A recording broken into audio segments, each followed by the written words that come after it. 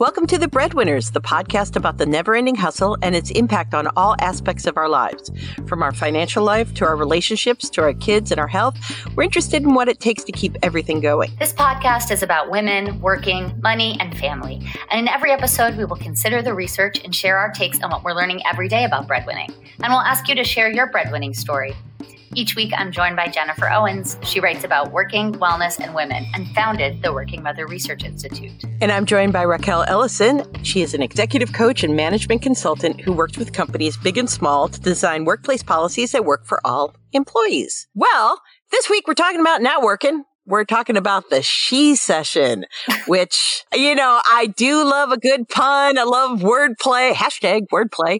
This is an unhappy one, but I did like She-Cession. Yeah. And it's based on the unemployment filing from earlier in the pandemic, because we're starting to see all those numbers from the first months of the pandemic.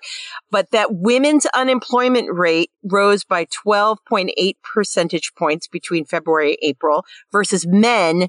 That was 9.9. So 13% versus 9% for men. Mm-hmm. And, that sucks anyways. But what's unusual is that in recessions past, that you always heard the phrase man-cession, that it was always the men got hit in manufacturing jobs and the like. Yeah. But now this is our turn. Right. Because we needed something else. Yeah, we really did. We were just looking for... needed something. Us uppity women, we were too big for our britches. I mean, there's so many different factors here, and we've seen a lot of great takes on this. Not great, but very insightful takes on what this means in terms of mothers in the workforce. But that's definitely a piece of it, right? The caregiving piece, and that it is one piece, right? So the childcare, the difficulties with getting childcare, right? The difficulties with providing care in the home, and the fact that it tends to, that those responsibilities tend to fall to women. And then there's also this piece around the industries that tend to employ more women, including the childcare industry, by the way. Those are the ones that are getting hit at restaurants, tourism, it's just very hard hit. So we've seen those stats that with the childcare question that says there were earlier in the pandemic, 43% of women were starting to say that the childcare question right now, and having to do the homeschooling and there's no childcare to be had, even if you could afford it, was going to push them out of the workforce. Right. No, I think it's something that we've talked about a lot. I think it's something that I keep thinking back on Jo. I call her Jo, by the way, everyone. R-E. Yeah, there you go. When that one episode that we did, and we'll link to it, where we were kind of hoping that the whole paradigm shift, somehow miraculously, but not we, I think it was me, where it was we're going to get to the point where maybe this is an opportunity for completely reinventing the wheel. I do love optimistic Raquel. I know. It comes out so infrequently. No, but I didn't want to say that. I know. I did. I was interviewed in a podcast, as you know, Jennifer, but where she was the host, who is wonderful, was I've been talking about this issue from so many positive aspects that I went to you, Raquel, for the Debbie Downer view of how we're faring in this pandemic. But I think, I really do think, and, I want to ask some of our friends like Hal Yost about this and folks who've been studying this work for a long time, that I think in some ways we are facing an unprecedented change, and we are going to see the workforce and the workplace change on so many levels. And as someone who works, I'm really focused on work dynamics, right? How people work, how people grow in their jobs, how people function within organizations, which I really do find so interesting, and particularly at this period of time. It's I'll give an example that's a little bit off our topic, but I'm going to bring it back in. You'll do it. I have all the hope. The way that we interact with each other in the office. The field that I studied, it's been around for a while, right? There's a lot of different ways in which you look at how people interact in a work environment. Now, so much of those questions and dynamics and theories are not out the window, but they need to be completely revamped. Mm-hmm. So it now makes a difference. I've decided kind of in the context of my work, a very scientific way, that if you use a chat window, versus not using a chat window. In a conversation, you're creating more of a sense of psychological safety. Like, so that's a kind of off. That was never something anyone would have thought about before. And I can talk about it another time. But my point is, like, that is craziness. If you look at January and where we were, what's really interesting is, like, we are having to rethink so much of how we interact, that really the model for work is changing. And we talk about the ideal worker. Joan C. Williams coined the phrase ideal worker. And, talking about the person who, like, puts in all the hours and stays late in the office. And so all of that, stays late, like, is expected to just be on all the time. There's still that reference point. Also implied in that ideal worker is, by the way, there's someone else, magical wife or partner who ends up doing all of the home stuff. Yeah, I was going to say something somewhat rude, but basically is a white guy. But right. But so I think the reason why I tie these things together is because we have our life impacts the way we work together, and our work impacts the way we live. And so we're in this phase where, like, our entire work life has been upended. Yeah. And I'm hoping that this is going to eventually break down and reinvent itself. Like, we're going to change the paradigms of work in a way that's going to allow people to come back to work, once we've sort of figured it out. Yeah. I don't know. It's like, I still have this hope of paradigm shift. And I was much more hopeful about how we would reconfigure the American family, like, when we first started this pandemic. And I don't know that that's going to happen, but I just am hopeful that we're going to find our way through this to a different way of working where people have more opportunities for growth. I have to want to believe that. Do you know? Yeah. I mean, because it's interesting because the industries that were immediately impacted, because we've talked about this before, were low wage. I mean, huge, right? Housekeepers and hospitality, retail, restaurants. And there were a lot of low pay jobs that were lost. And what's also that they were high contact. I find that, like, which then makes me think, so we want women in these service related industries. We don't want to pay them a lot. And then, I don't know, like that's, what was the song? Where the boys are, where the girls are. Now we're all home because we're unemployed. So. Right. But that's the thing. I think everything you're saying is right. And unfortunately, that's where we are. I just hope that's why I sort of mentioned the chat. Like, I think we're going to have to find new ways. Like, let's break it down. These are social skills roles, like, right? Like, it's socially and emotionally intelligent roles, which is not to say that there's not many other multiple intelligences that people bring to these roles. But if you're talking about people facing jobs, it's because, which a stereotype of women is that we are better in these highly social moments, right? Opportunities, but we are going to have to reinvent that. It's not going to be that just goes away and it's all robots. Because I think what this has taught us is, like, I think we had this kind of, like, this, like, weird fascination with, like, oh, eventually robots are gonna, we're only gonna talk to Alexa, and, like, we're gonna just, all the answers will be on a little tiny. And that's not how it's speaker. Gonna work. We're gonna have to figure out a way to do the kind of work that we do that is much more kind of people oriented. Well, the robot overlords, they'll find a role for us. Yeah, the robot overlords will do it for us. It's all right. My favorite TV references. We love to make TV references. There's a show on Amazon, which I honestly don't know if I recommend it, but I'm just going to say. It's just between us and the other breadwinners. Yes. Yes. It's called Upload or something on Amazon. It's Love Island, isn't it? No, it's this one where it's such a weird. Yes, I've heard. Like, it's like his consciousness gets put into. Yeah, but like, it's all run by, like, these female customer service, like, agents. So, like, you die and then your soul goes somewhere else. You can kind of, like, buy a vacation package for your consciousness, but that whole, like, the whole process and the kind of guides were all, like, these women who are, like, who seem to be, like, biking in from uber modern Williamsburg in the future. Like, I don't know, it's just a weird. Anyway, it's a service industry, So there you go. There women are running it.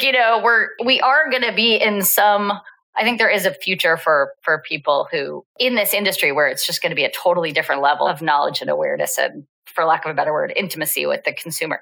But this has nothing to do with the fact that, at the moment, this is we're out crisis. This is absolute. What do you think about that? Because in the past, when they were manned sessions, that I think that it's a driving factor for increasingly women in the workforce, and then replacing wages lost in their families and becoming more commonly the breadwinner. It keeps adding to the momentum of women being the primary earner in their family or an essential earner in their family. I don't know. What does it do? Like, there's no one left to make up the wages because the men's wages were already shrinking, and then women can't replace. Do you see the puzzle I'm trying to pound pieces into? I feel like the puzzle is a puzzle in the sense that we want there to be a solvable puzzle now. Yeah. It just isn't solvable right now. Yeah.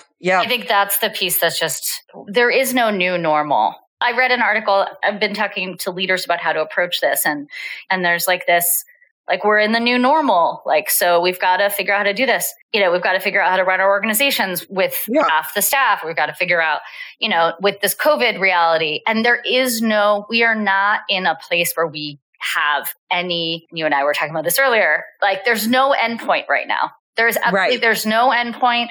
We're not there. And I think the idea that if we say this is the reality, it puts us in a situation that is so much harsher, right? We need to think that we're going to move from a place beyond this. And I think, obviously the election is this moment of hope for many of us for change. In some capacity. But, if you think about it, if you don't see it as hope for change and you just kind of see, okay, well, this is happening and it's like a free fall, it really hits people pretty hard. I think we have to see we're not in a normal, so we can't solve the puzzle, but we can say, okay, what are the pieces that can change to make it better? And I guess that's why my head went to this question of some of these very socially and emotionally intelligent jobs. I think one could have thought before the pandemic that those jobs might have eventually been a thing of the past because it's all outsourced and whatever. What I think we're learning from this recession is that social and emotionally intelligent skills, which again, I'm not saying it's the only skills women are bringing to the workplace, but in these roles that have been lost, in these jobs that have been lost, that is a big part of what they're bringing to the table. And will they come back? Because then it's also, we don't have anything comparative as with so much that's happening right now. We look for with the virus and its impact on family and gender roles, we look at Ebola in other countries or the like. And here, the same thing in this moment of thinking about unemployment, economic impact going forward and the like those manufacturing jobs were gone. They went offshore. No, for sure. They're not coming back. Now, sadly, we're talking about low pay service jobs. Will they come back? We're talking about industries that I think, we're going to have to see them shift. We're going to have to see them shift. And what will they come back? Maybe those jobs come back because hopefully one day we're traveling and you still need people running the hotel, but they're still low paid jobs and we're still sucky, 80% of women in the 40 worst paying jobs or whatever it is. Yeah. Yeah. So I don't know. What I did see, just interestingly enough, so I just saw this ad for something related to tourism that was virtual. It's fascinating to me because I remember, as you know, I did a tech startup and was part of an accelerator. Yeah. Whole other story, mentioned it in episode 2, I think. But there were so many ideas, possibly including our own, that was okay, you're using technology in a way that is far away from, it's substituting itself in some way for human interaction in a way that we never thought it would. And I thought that about Uber too. So for whatever reason, it takes me a minute to think about how that could change. But there was someone who had an idea in this accelerator for a tourism matching you up with somebody in another country who could serve as an Airbnb virtual guide. Do you see what I'm saying? Oh, you could go visit Barcelona and then you would have someone there taking you around the streets. Yeah. Every travel channel show where she's I met my friend. But it's you're interested in the Sagrada Familia. What's the church? Yeah. That's yeah. And we're going to go Can we go back and have the actual name dropped into the episode? I think, but what's interesting is it really didn't make sense for a while to just be well, why wouldn't, why would I pick a stranger and I want to vet you and I want to, But I did see that. I did see a travel site. I have to find it, but a travel site that was saying the same thing. This is what's going on now. And I wondered, I was like, that was a great idea a few years ago, apparently. If there was an apocalypse and many people in the tourism industry lost their jobs, this would be a really good solution. But, we are talking about, that is obviously a very limited number of jobs that could be put in place there. Yeah. My hope is that setting aside how much these jobs pay, but that these jobs might have the chance to come back a little better.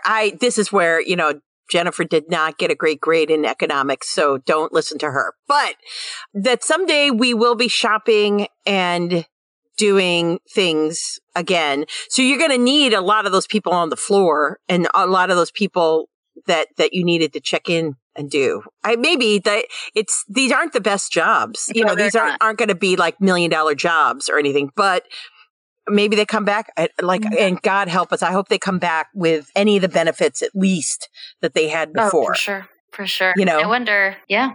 Because we'll find, won't there be those, this is when pessimistic Jennifer pops up, is this will be the, we can't afford to offer you healthcare anymore. So we're going to find ways to gig it even more than we were previously and make all the people who work somewhere into contractors. Yep. Boo. No. I'm already mad. It hasn't even happened yet, and I'm already mad. Yes, you are mad. Again, I think we can't look at a normal, right? Another thing that I will say is that, I am definitely working with organizations where there are people taking voluntary early retirement packages if their companies offer it. And it's going to be kind of I don't want to say changing of the guard, but I think that there are definitely going to be a very rapid switch in some industries of if it still exists and there are these, I think there are people who are at the point in their career who, if they can find some financial security from their employer or something, then they don't want to do this. They don't want to lead us through this next phase.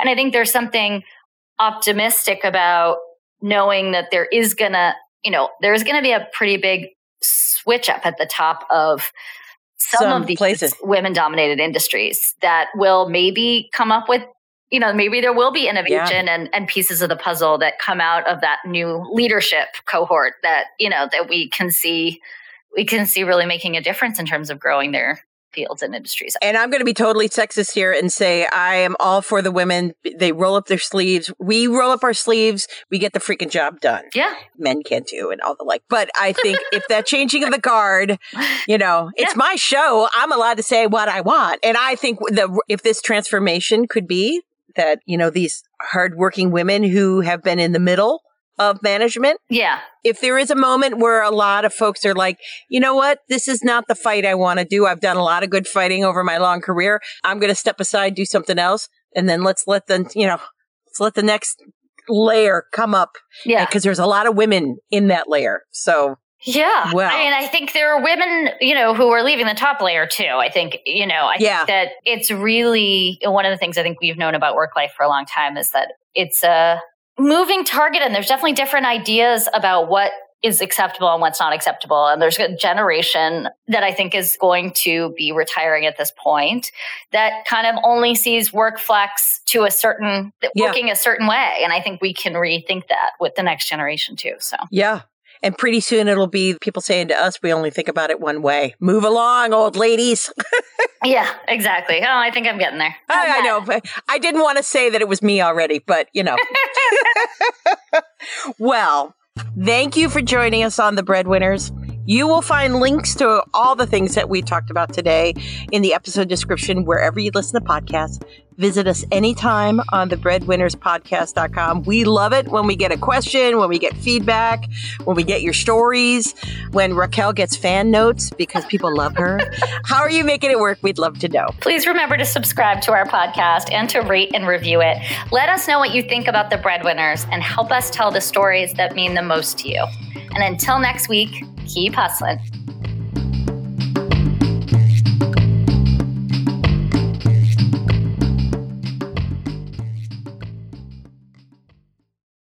This podcast is part of the Sound Advice FM network. Sound Advice FM. Women's voices amplified.